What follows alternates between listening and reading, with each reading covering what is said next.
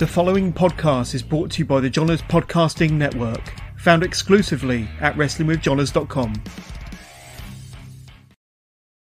And hello again, wrestling fans. Welcome to another edition of This Week in History. I'm Sean, here in London, Ontario, Canada, and we are in the middle of March and going through the March Madness tournament hosted by the Scumbags of Wrestling. So if you're a fan of independent wrestling here in Ontario, be sure to join us twice a day for voting going on. We just want to get that out of the way. We want to thank you for being a part of that. I want to thank you for being part of this show, whether you're watching on YouTube, Rumble, or on Facebook. We launched our first episode last week on Rumble, and we're going to continue using that source. So there's many ways of you to see us visually. And, of course, you can listen to us on Stitcher, Spotify, iHeartRadio, anywhere else you get your podcast from. I think there's at least a dozen different areas that we're on. Just to name those ones for starters, they're the more popular ones. But we are everywhere that you want to get to. Like I said, March Madness over on our Facebook. Always able to get in touch with us that way. Scumbags Wrestling at gmail.com is how to email us. Check out our website, scumbagswrestling.ca. And we just finished the Predictions League year number 1. Want to congratulate Austin on that one. Year number 2 is coming up, starting at WrestleMania weekend. Tons of things to get through. But I think those are all our little announcements to do. We are This Week in History and looking at March 4th to the 10th, but cannot do that until we head over to Niagara Falls and visit Jonesy. How are you, sir? I'm doing pretty damn good. Yeah, good to hear. Wonky weather here in Ontario, considering on the weekend we had balmy 17-plus degree weather, record-breaking stuff going on, and then within a day and a half later, we got ice pellets, snow, rain, I don't know. So I don't know what we're doing. All I know is thankfully I'm inside, keeping warm, and not worried about any weather. But, yeah, it's been an interesting week that way. Yep, it's when nature in Ontario goes a little wonky. Yeah, very bipolar weather in Ontario. But like I said, before I brought you in, we are going to do history and look at the week of March 4th through the 10th. I'm bringing up my list right now because my phone just shut down on me. But we can start off right now. All right, we're going to start with the headline, starting with March 4th, 1974. At Madison Square Garden, Bruno Sammartino and Nikolai Volkov fought to a draw for the WWF Championship. The match was stopped due to the building's 11 p.m. curfew after 53 minutes. This picture looks like Bruno and Nikolai are about to go after Paul Heyman and Jim Ross. I didn't realize it when I put together this photo. Now, it's after 53 minutes. Does that mean they wrestled for 53 minutes? Yeah, they wrestled for 53 minutes and had to stop. How the hell did Nikolai Volkov wrestle for 53 minutes? I never remember any of his matches going past, go past 10. We're also talking 1974. This isn't teaming with Iron Sheik or being the slave to Ted DiBiase type Nikolai Volkov, or even Boris Zukov Bolsheviks Nikolai. We're talking early 74. So, yeah, he was definitely a machine. Plus, I would say at that time, we're looking at the fact that the long title reigns and longer matches happen, and we're probably thinking about a lot of rest holds going on. True. Which helps. I don't miss the rest holds. All right. Continue with March 4th, 2013, WWE presented Old School Raw. The show started with The Undertaker's return for the umpteenth time, and Mae Young's last WWE TV appearance celebrating her 90th birthday with the girls. CM Punk defeated Randy Orton, Sheamus, and the Big Slow in a fatal four-way match to earn a match against The Undertaker at WrestleMania 29. Yeah, and that always confuses me with Punk's issues with WWE. I can get maybe the work schedule. I can get maybe the doctor issues that he had because he talked about having a staph infection that was not treated or whatever bump was going on. And I get not ever main eventing a WrestleMania. But you also got to go against Undertaker. Like, that's, I would say, even a bigger spot than a WrestleMania main event, because that can happen so many times. Look at how many times Rock and Austin, or now Brock and Roman, have main evented, but only a few people got to have multiple matches with Undertaker at a WrestleMania. And you know what, CM Punk? I know you take a beating in your body and all that other stuff, but you know what? All of us that work, a lot of us, we're in shitty places. We work for shitty people. Do we go home? No, because we're not as talented as you who can leave, go to UFC, stink it up there. Though I will say, he was a tough bugger because he didn't get knocked out. But I don't know. These guys that bitch and whine and moan about all this stuff, that's fine. You left. But why are you trying to fuck everything up? You're going to go in their Hall of Fame eventually if you don't piss them all off. Yep. And like I said, you got to go against Undertaker just after Paul Bearer also passed away, and you got to include his ashes and stuff like that and give Paul Bearer one last send-off posthumously. Can't go wrong. We're going to talk about Paul in a little bit, but we got more headlines. Yes, we do. March 5th, 2001, Raw is War ECW owner Paul Heyman made his WWF debut, replacing Jerry Lawler, who left the company. Heyman did make a few appearances during 97 as part of a crossover promotion. March 6, 1972, New Japan Pro Wrestling runs its first ever show from the Ada Ward Gymnasium in Tokyo, Japan. The main event featured Karl Gotch defeating Antonio Inoki. In the year 2000, Bubba Ray Dudley superbombs Mae Young through a table. The main event that night was a Chris Benoit versus The Rock Steel Cage main event. Also on March 6, 2015, Bill DeMott resigns from his head trainer role at the WWE Performance Center. There were some questions about his training methods, etc., so he and WWE parted ways. It definitely wasn't humorous. No, it was not. March 7th, 1967, in Tokyo, Japan, NWA International Heavyweight Champion Giant Baba and WWF Champion Bruno Sammartino fought to a 1-hour time limit draw in a best-of-3 falls match, with each man winning one fall up. Convenient when there's champion versus champion. Mm-hmm. 1999, on March 7th, Kurt Angle makes his WWF television debut during a segment on Sunday Night Heat with Tiger Ali Singh. Singh got Angle in the ring and offered to pay $500 to blow his nose on the American flag, which personally I think that was low. It should have been at least $1,000, which Angle does, then blows out a big one into the Indian flag and treats Singh to some suplexes. 2016, in Pinellas County, Florida, opening testimony was given in the lawsuit between Terry Bollea, a.k.a. Hulk Hogan, and Gawker Media, the parent company of Gawker.com, who published a 2-minute snippet of Hogan having sex with Bubba the Love Sponge's wife. And the people in the courtroom that had to see that did not ever see light again. Yeah, and there was some weird testimony going on with that one. I thankfully didn't, we don't have court TV as prominently here in Canada as they do in the States. But there was talk about, the size of Terry Bollea versus the size of what people would imagine Hulk Hogan as. Like, why are we getting into this sort of deep dive?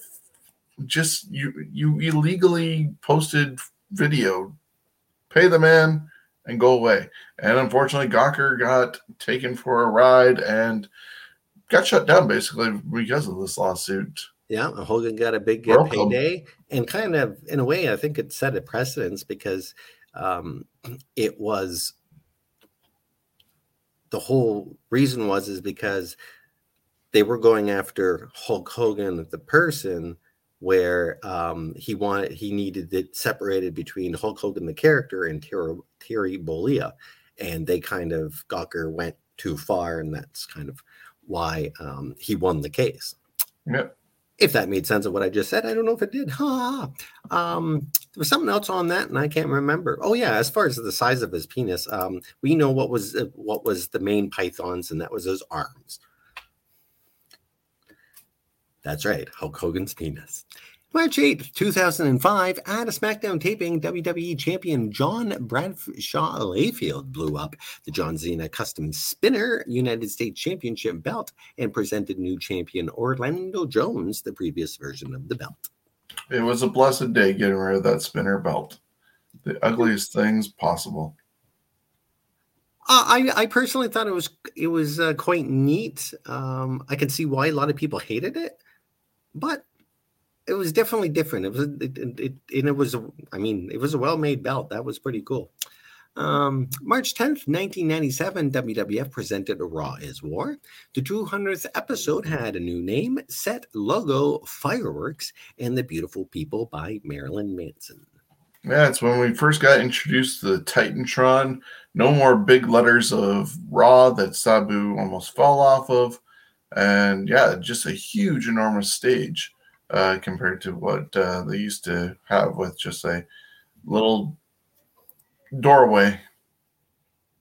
Yeah, it's actually, if you kind of think of the timeline of from 1990 to, I think 95 is when, 97, sorry, is when they went from having a very small entrance to all of a sudden, boom, it's like they got a big, because they had to go to war, so their budget went up, and I don't know, it's kind of neat when you watch older stuff and you don't see the big Titantron or any of that. It's a completely different show.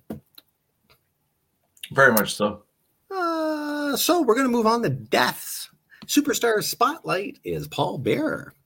9 years ago today, March 5th, 2013, William Alvin Moody, known as Percival Pringle III, but of course best known as Paul Bearer, died of a heart attack in his hometown of Mobile, Alabama. Oh no!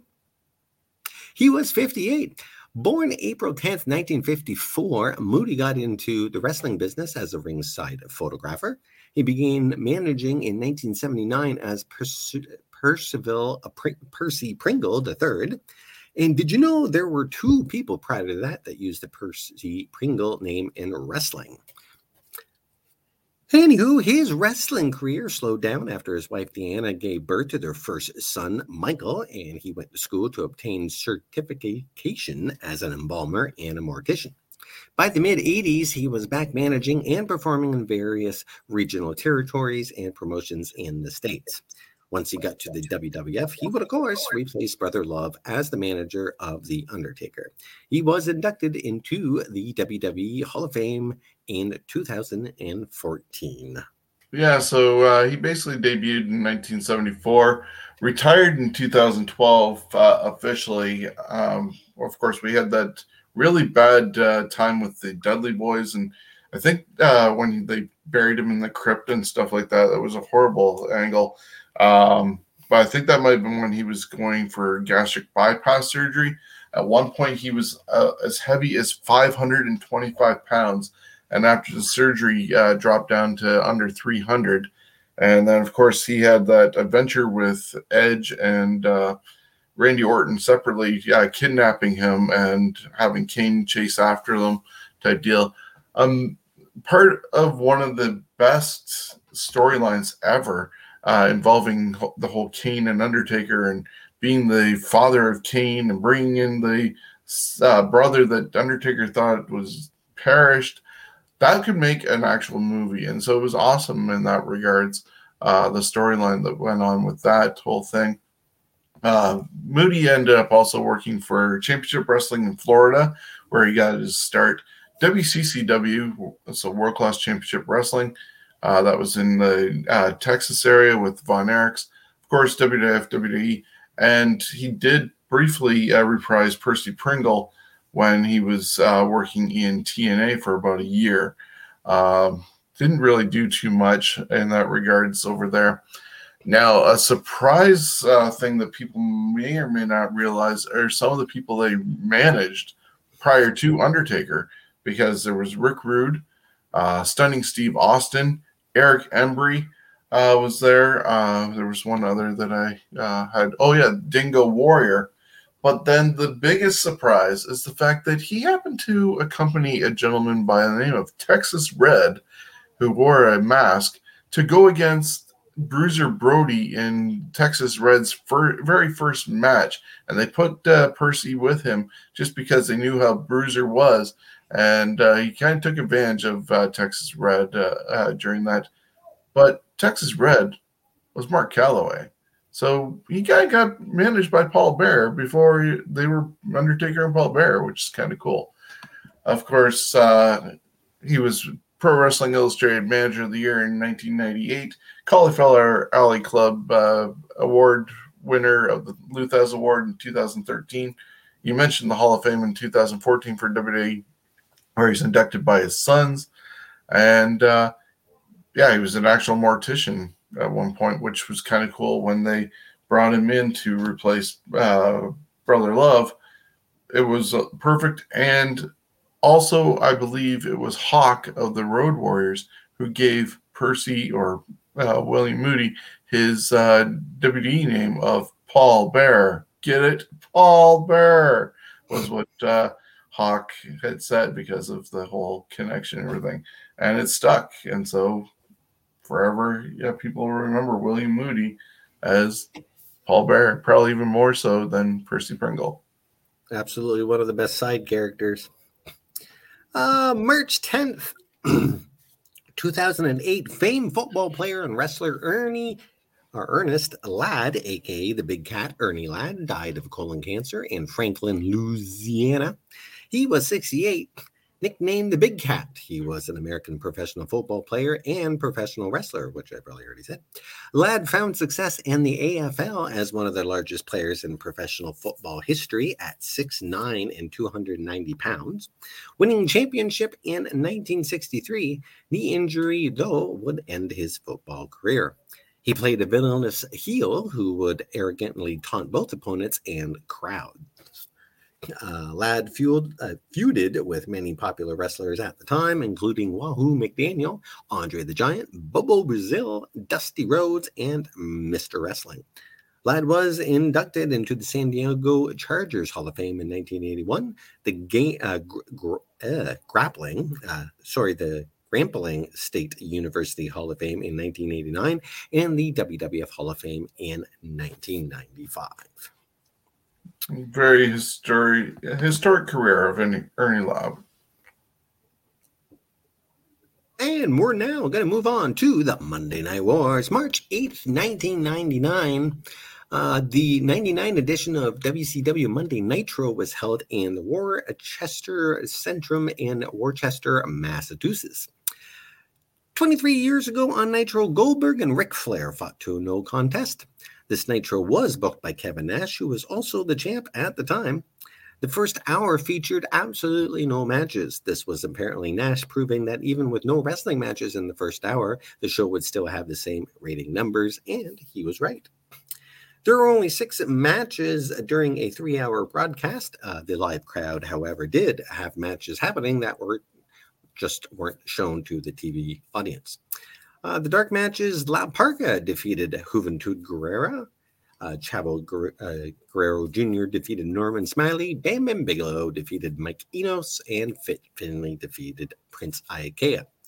Once on air, Bam Bam Bigelow versed Hack versus Raven with Chastity by his side. And a Falls Count Anywhere triangle match ended in a no contest at 13:34.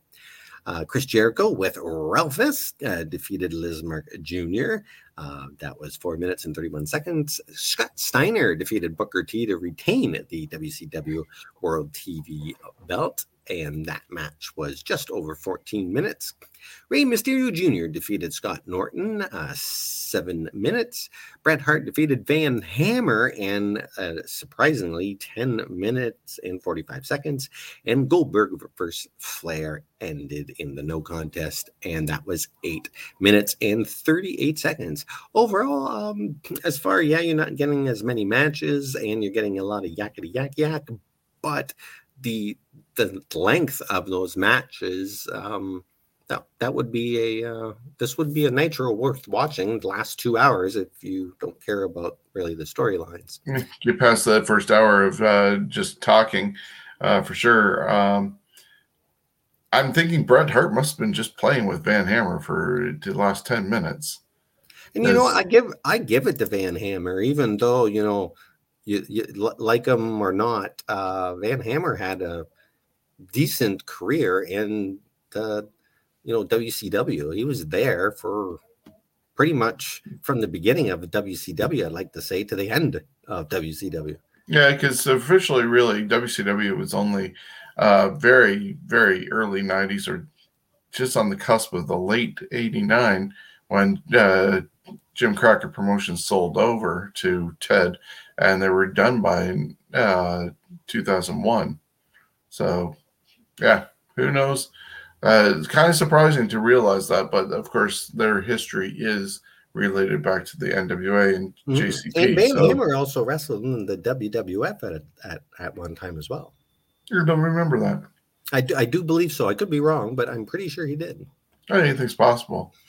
There's a lot of people who just showed up on Velocity that were newcomers and then made a name for themselves before coming back to WWF. Anyways, looking over at the other side of things on the other channel, over on Raw, that edition was done from the Pittsburgh Civic Arena in Pittsburgh, Pennsylvania, and D'Lo Brown defeated Owen Hart in a Steel City street fight in only 4 minutes and 33 seconds. Billy Gunn and Road Dogg defeated Al Snow and Hardcore Holly in 2 minutes.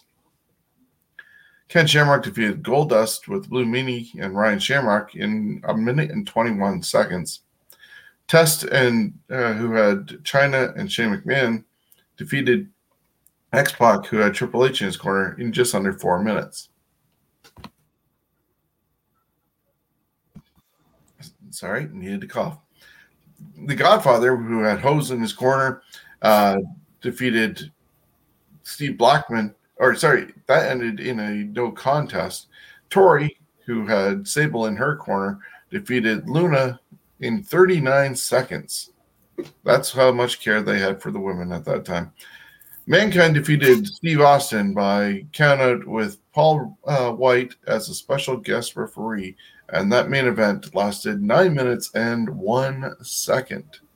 So, yeah, just looking at the two, it's not surprising that Nitro ended up winning, and this was still just a 2-hour Raw against a 3-hour Nitro. But, yeah.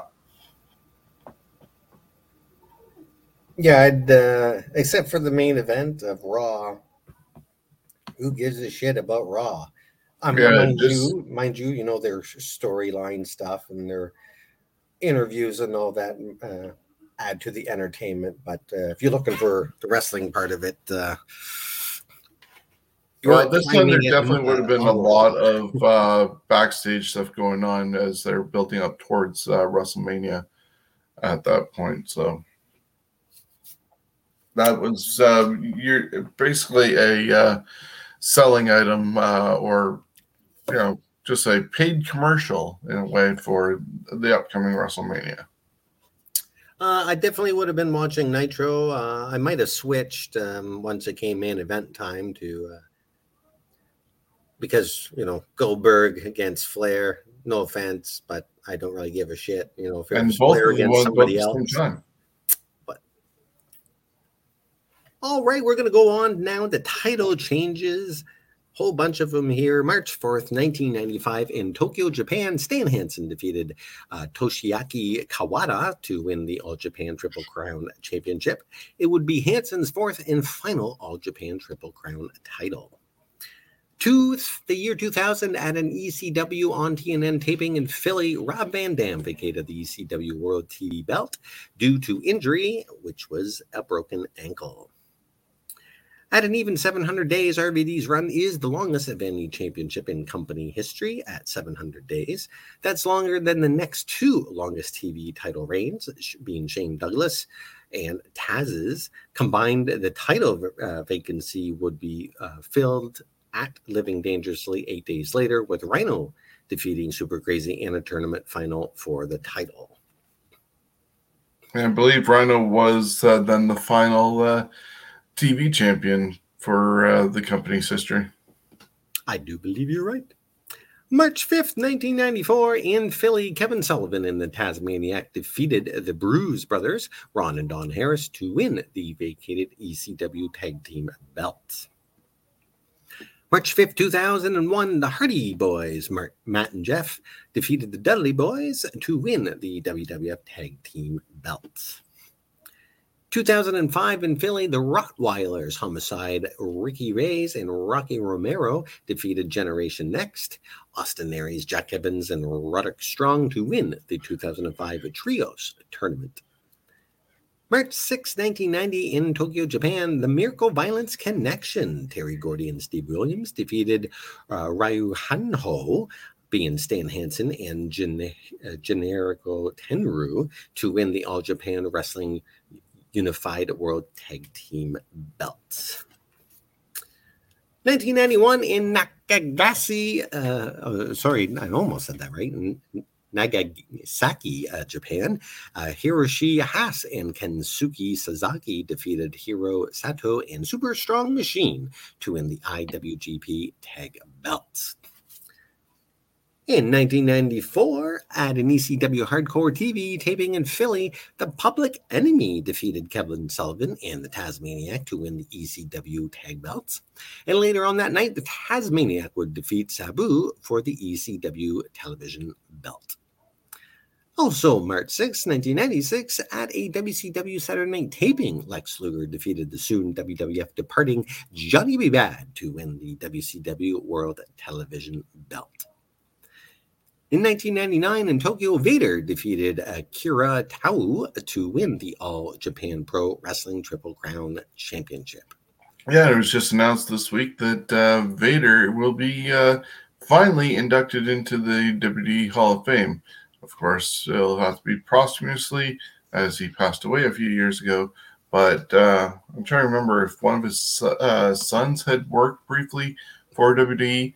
They might bring him in to do the induction.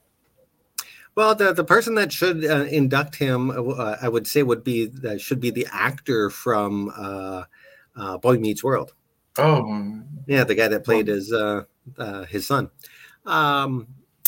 But I do, even though I don't think he wore the Mastodon helmet in WWF, it would be kind of nice if they had that kind of on the stage and smoking as they announce him. Make a good sight. Yeah. And hey, maybe they'll be looking for that to put in the wrestling archives. March 6, 1999, March 6, 2015, in Yarborough City, Florida, the Kimber Bombs, Cherry Bomb and Kimberly, defeated legendary Brandywine and Malia Hosaka to win the Shine Tag Team Championship. And a lot of our local fans know Cherry Bomb as the Bunny, or many other names that she's gone by. I was watching Dark the other day, and I seen her on there, and I'm like, the Bunny looks very familiar. Is that who I think it is? It is Allie. Or Cherry Bomb. Moving on now to the big events. March 4th, 2012, we saw Ring of Honor presented their 10th anniversary show, Young Wolves Rising from the Hammerstein Ballroom in famous New York City. The All Night Express, Kenny King and Reed Titus defeated wrestling's greatest tag team, Charlie Haas and Shelton Benjamin. Jay Lethal and Tomasa Ciampa fought to a 15-minute time limit draw for the ROH World TV belt. The Briscoes defeated the Young Bucks to retain the ROH tag belts, and Kevin Steen defeated Jimmy Jacobs in a no DQ match. March 1st, 2012, New Japan Pro Wrestling presented their 40th anniversary show from Tokyo, Japan.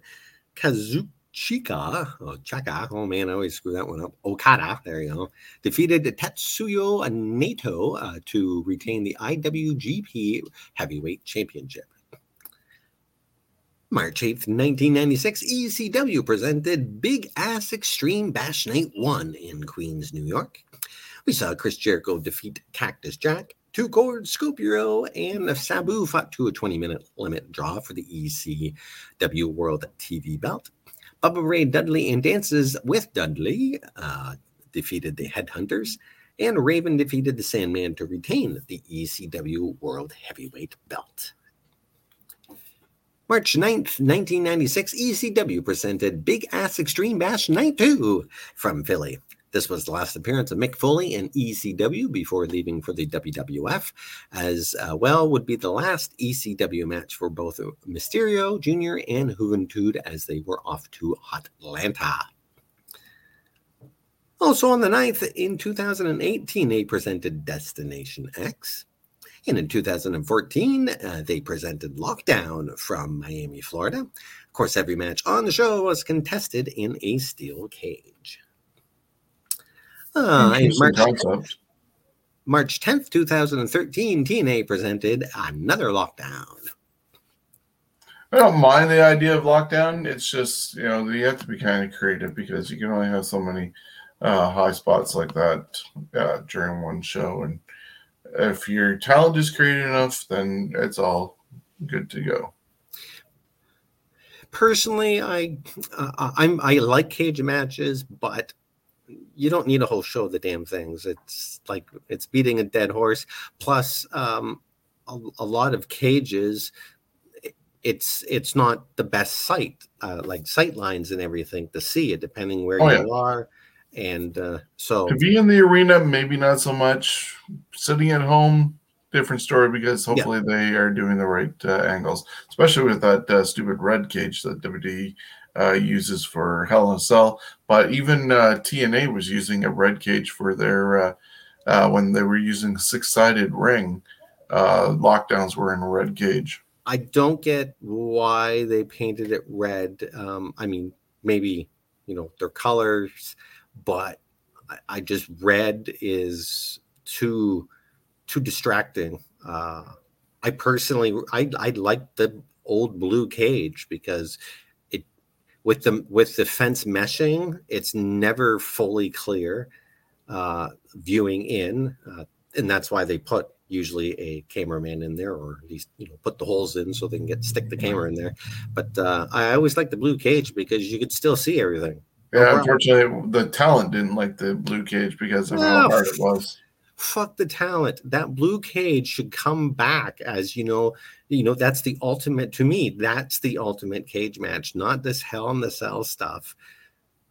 It's the original blue friggin' hard cage that the wrestlers hate. But the Elimination Chamber used to be a really hard thing, and then all of a sudden, a couple of years ago, they put padding in it.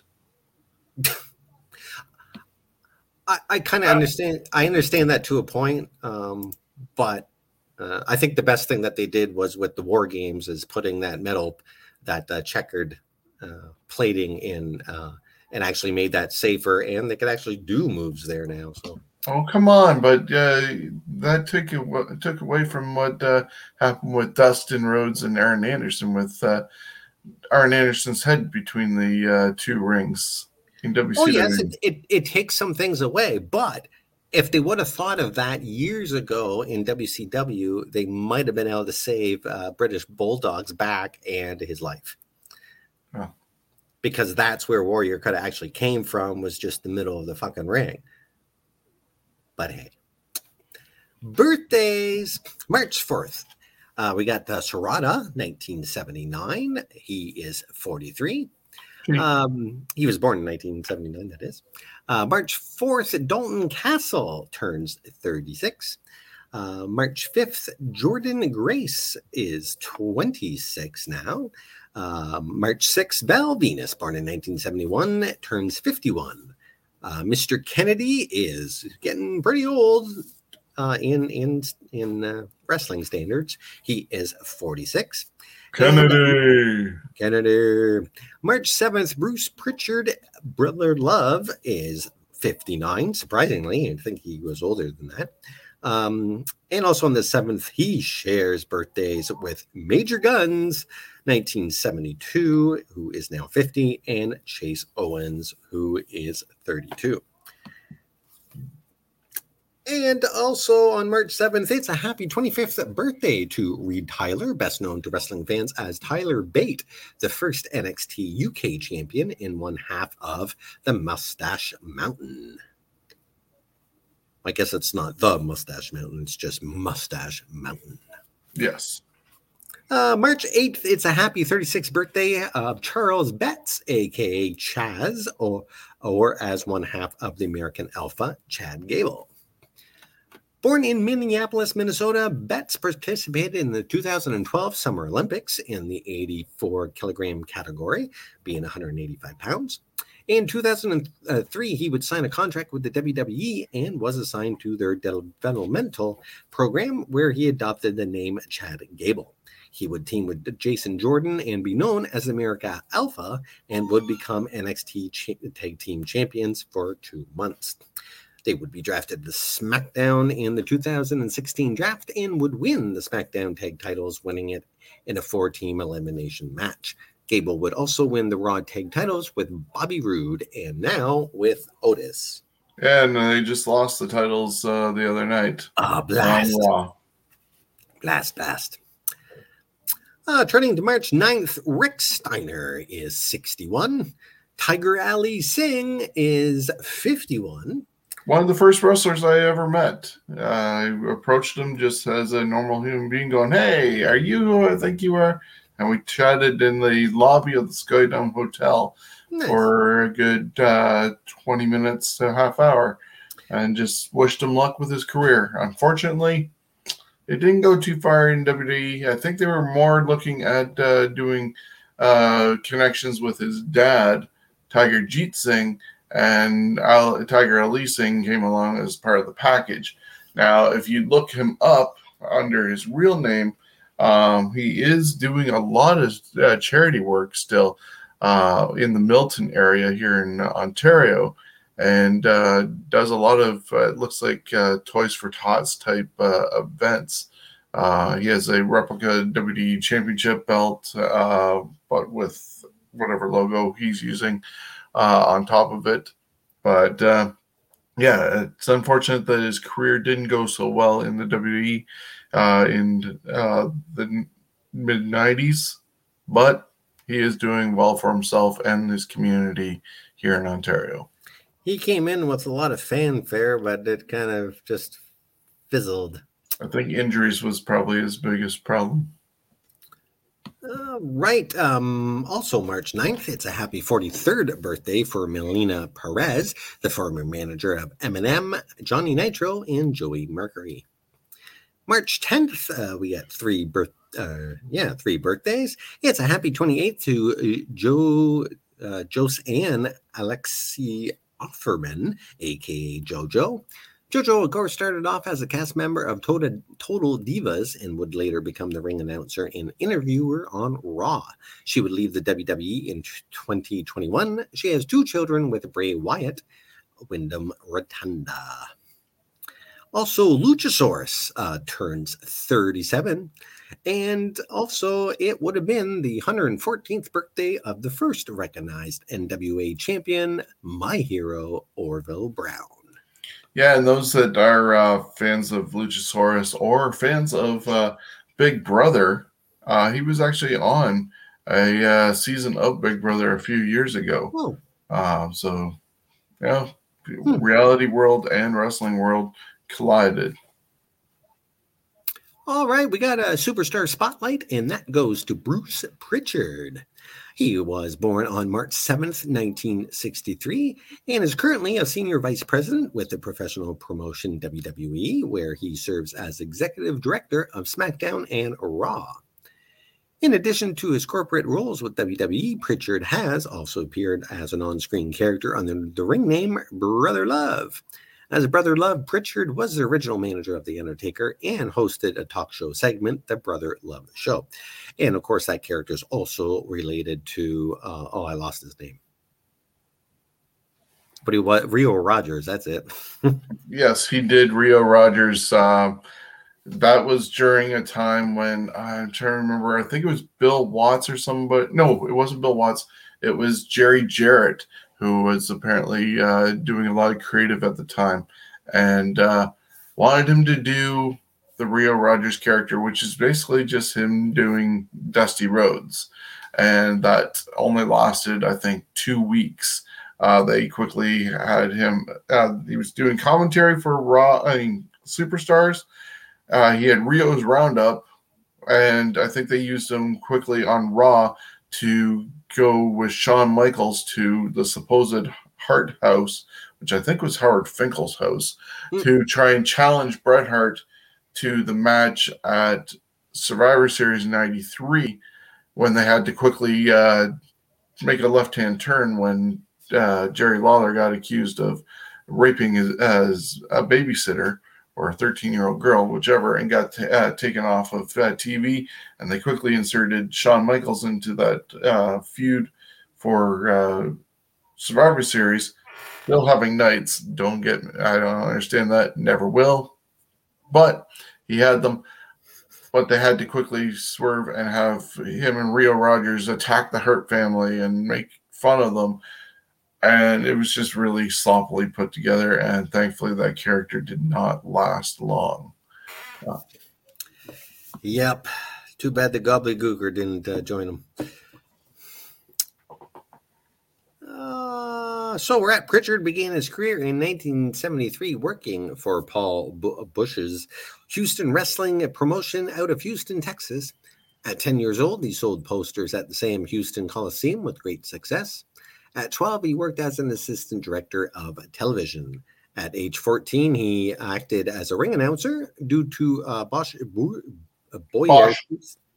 Bosch, okay. God, these spelling sometimes. Working relationship with Bill Watts' Universal Wrestling Federation in the 80s. Prichard would also act as a ring announcer for some UWF shows. As Houston Wrestling became defunct in 1987, Prichard was hired by the World Wrestling Federation. In June of 1988, Prichard debuted as Brother Love, a red-faced, swarmy, dishonest, elusive, and boisterous preacher, character dressed in a conspicuous white suit, tight red shirt, and white tie, who claimed to preach not the word of God, but the word of love. He was best known for his ingenuous catchphrase, "I love you," during which he would enunciate each word for several seconds in a thick Southern accent. The character was inspired by the controversial televangelists of the time, with Prichard specifically citing Robert Tilton as the most direct inspiration. Introduced to the WWF by Bobby the Brain Heenan, Love hosted a segment on the World Wrestling Federation syndicated and cable television programs called The Brother Love Show, in which he would interview wrestlers. The segment debuted on June 19th, 1988, airing of Wrestling Challenge, and would be promoted to the WWF's A Show. Superstars of Wrestling, first appearing on the October 8th, 1988 edition. The Brother Love Show would be set for many feuds to start. Hulk Hogan versus Earthquake, Jake Roberts versus Rick Martel, and DiBiase versus the Boss Man. The Brother Love show also introduced the $1 Million Championship Paul Bearer and the Ring Master Steve Austin in 1995. That's right, Steve Austin was around when Brother Love was around. Yeah, they brought him back briefly, and that was when they didn't have the set, and it was happening in the center of the ring. Ted DiBiase introduced his new employee or whatever, the ringmaster, and it was kind of weird though, because at one point as Steve's going cutting his promo, he's just like, I want everybody to reach out to their TVs and touch the screen and touch my hand, and it was like definitely going off on that whole evangelist type thing. Thankfully that didn't last long, and we did see him briefly return with a feud with The Undertaker and Big Show, I believe. There was times he was actually teaming with Dusty Rhodes and doing when he was feuding with Savage and Elizabeth and stuff like that. He tells a bunch of stories on his podcast about how, I guess, Dusty was the one controlling the matches the whole during that feud, and it fell flat one day, and somebody told him, no, that's not going to happen, and Savage, you're in charge. And he went in the one match and went, nope, we're doing this, and just Savage put his foot down, and they ran with that whole thing. But yeah, he had a really good time with that. Worked for the TNA as a authority figure, got fired by Jim Cornette on screen, and that's when he left. Worked for MLW and stuff like that. There's a whole long list of things here that we can actually skip through. But he most famously, as we know, managed The Undertaker, which was done a couple days before his actual debut on Survivor Series, because they taped Superstars and he was Kane the Undertaker. Just the travel schedule and the character and the behind the scenes stuff was too much, and that's why they brought in Paul Bearer to manage Undertaker. He then ended up getting released. He came back, was the Wizard, doing commentary for one of those MSG shows, but never was on TV. We talked about Rio Rogers and not Austin, but yeah, it was more destined to be behind the scenes around Vince McMahon's pool, helping to guide the direction of the WWE in the mid 90s or early 90s before good old Russo took over that sort of stuff. But now today he is right-hand man to Vince McMahon, overseeing SmackDown, Raw, and now NXT 2.0. And hopefully people in NXT 2.0 have a better shot when they're brought up to the main roster than what they were doing in Triple H's version of NXT, because they got lost in the shuffle. At least you got hopefully continuity going forward with this. But since August 2016, Prichard co-hosts the Something to Wrestle with Conrad Thompson, and yeah, the rest is history right now with him. Very successful guy, and I honestly thought he was in his 50s when he was Brother Love. Yeah, I don't know what was more annoying, his voice or the music constantly looping in the background. I love you. And actually, he has a shirt on Pro Wrestling Tees that I've been meaning to get. I've mentioned it probably here before, but it says, just because I say I love you doesn't mean I like you. Yes. All right, back to some title changes. March 8th, 1983, the Wild Samoans defeated Chief Jay and Julius Strongbow to win the WWF Tag Team belts. 2012 on Impact, Eric Young and ODB defeated Gail Kim and Madison Rain to win the TNA Pardon me. That's supper. TNA Knockouts Tag Team Championship. Young and ODB would end up vacating the belts, and TNA deactivated the belts months later. On March 9th, 1991, on pre-taped WCW Power Hour, the Steiner brothers defeated the Fabulous Freebirds, being Hayes and Garvin, to win the NWA World Tag Team belts. And interestingly, because there were lots of TV tapings weeks in advance before airing on TV, this was another one of those times, the Fabulous Freebirds actually lost the titles at the taping, but then won them at the pay-per-view Wrestle War 6 days later. So the Freebirds lost the titles before they won them, thus they actually held the titles for -6 days. Quite the record. Yes. March 9th, 2002, in Tokyo, Dan Severn defeated Shinya Hashimoto to win the NWA World Heavyweight Championship. Also on the 9th, 2009, on Raw, JBL defeated CM Punk to win the WWE Intercontinental Championship. The win made JBL the 10th Grand Slam champion in WWE history. March 10th, 2008, on Raw, Chris Jericho defeated Jeff Hardy to win the WWE Intercontinental Championship. The next morning, Hardy was suspended for a second violation of the WWE's wellness policy. Shocking. Shocking, yes. Didn't see that coming. Nope. 2013, Ray defeated Jeff Hardy in a steel cage match to win the TNA World Heavyweight Championship. And post-match, Bully Ray announced he was the president of the Aces and Eights. What an epic angle that was.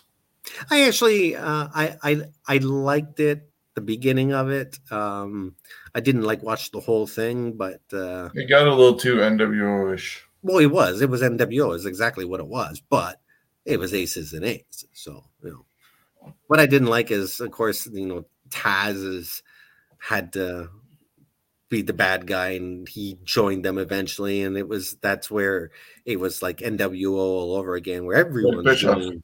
Yeah, the Aces and Eights. March 10th, 2014, Daniel Bryan occupies Raw and forces Triple H's hand, making him agree to a match at WrestleMania 30, with the condition that the winner be entered into the WWE World Heavyweight Championship match at the same event. Yeah, and so then just to wrap this up before we check out of here, we actually have a second Monday Night Wars, but this time instead of it being WCW versus WWF, it's WWE versus Impact Wrestling, because Impact tried to spark another war with Hogan and Bischoff on their payroll, and it really didn't work out. But this is one of those nights on March 8th, 2010 that they attempted. Yeah, and it would feature the television and ring returns of Hulk Hogan and Ric Flair to nobody's giving a shit about it. Despite the all-in effort from TNA, Raw, of course, trounced Impact 3.4 to 0.98. This rating was lower than previous Impacts and actually did a higher ratings in a replay. Some of the matches on that card was Abyss and Hulk Hogan and AJ Styles and Ric Flair fought to a no contest, and the match would be rebooked for later in the show. Doug Williams defeated Daniels and Kazarian to retain the X Division Championship. The Beautiful People, Madison Rayne and Velvet Sky, defeated Angela Love and Tara and Sarita and Taylor Wilde in a triple threat tag team match to win the vacated TNA Knockouts Tag Team Championship. The titles were vacated when Awesome Kong was released from the company following an altercation with Shock Jock Bubba the Love Sponge. He probably deserved it because it is Bubba. Yeah. And Rob Van Dam made his TNA debut, defeating Sting in just 10 seconds. Post-match, Van Dam was assaulted by Sting with a baseball bat. Why, Sting? Why? Mick Foley was a special guest referee in the Beer Money, defeating Jeff Jarrett in a handicap match. And, of course, Abyss and Hulk Hogan defeated AJ Styles and Ric Flair in a no DQ tag team match. Because it kicked off the show, might as well close the show. All right. Over on Raw. Over on Raw, Eve Kelly and Gail Kim defeated Maurice, Alicia Fox, and Katie Lee in 3 minutes. The Big Show and Miz, Miz, defeated John Morrison and R-Truth. Actually, that ended in a no contest in only 36 seconds. Cody Rhodes and Ted DiBiase defeated Randy Orton in a 2-on-1 handicap match with 11 minutes and 47 seconds. Viper was determined not to go down, at least for a while. Evan Bourne defeated William Regal in a Money in the Bank qualifying match in just 1 minute and 28 seconds. Drew McIntyre, Jack Swagger, Mark Henry, Vince McMahon, and Vladimir Kozlov defeated John Cena in a no disqualification 5-on-1 handicap match. And once again, the person that was disadvantaged put up a fight because that took 11 minutes and 21 seconds just to defeat one man 5-on-1. And the dark match of the evening saw John Cena again in the ring, teaming with Triple H, defeating Batista and Sheamus. All right, and of course, that is the end of This Week in Wrestling History, which is compiled from the vast land of Google, Wikipedia, CageSideSeats.com, and of course, most importantly, from fans and journalists that had front row seats to history. And as always, a big thank you to our sponsor, Coolbet, Coolbet.com, and sportsbook betting and casino games. Stay cool and bet responsibly. And don't be afraid to send them an email and thank them for sponsoring shows like this one. Yeah, we definitely appreciate that. We definitely appreciate everybody being a part of our shows. Like I said at the beginning of the show, we have March Madness going on our Facebook page. There's still the whole month of March. We're going to narrow down 64 down to one top star in all of Ontario. I could have done actually double that, 128, but need a little bit of time for that one. So we'll see what happens in the future. But we're doing narrowing 64 down right now. We are going to gear up for season or year 2 of the Predictions League starting at WrestleMania. So go to our website, scumbagswrestling.ca, for all the information on that. You can get in on the predictions. It's a whole year's worth of predicting NXT, Impact Wrestling, WWE, and AEW. It's fun. Got bragging rights. Occasionally you get a prize, and you never know what might happen.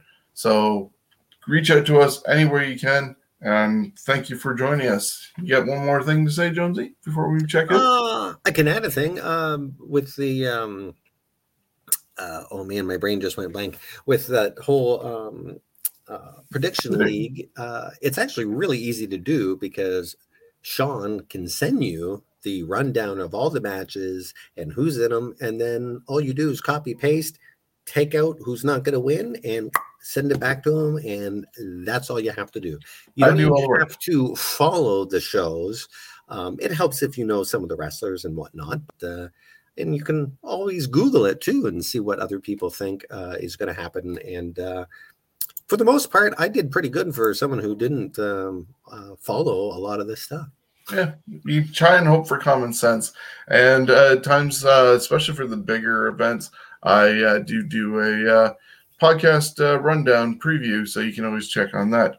But yeah, so check out year 2 coming up starting WrestleMania weekend, and always vote for the Indie Star or throughout the month of March. Other than that, we'll see you here next week for more This Week in History. Have a great one.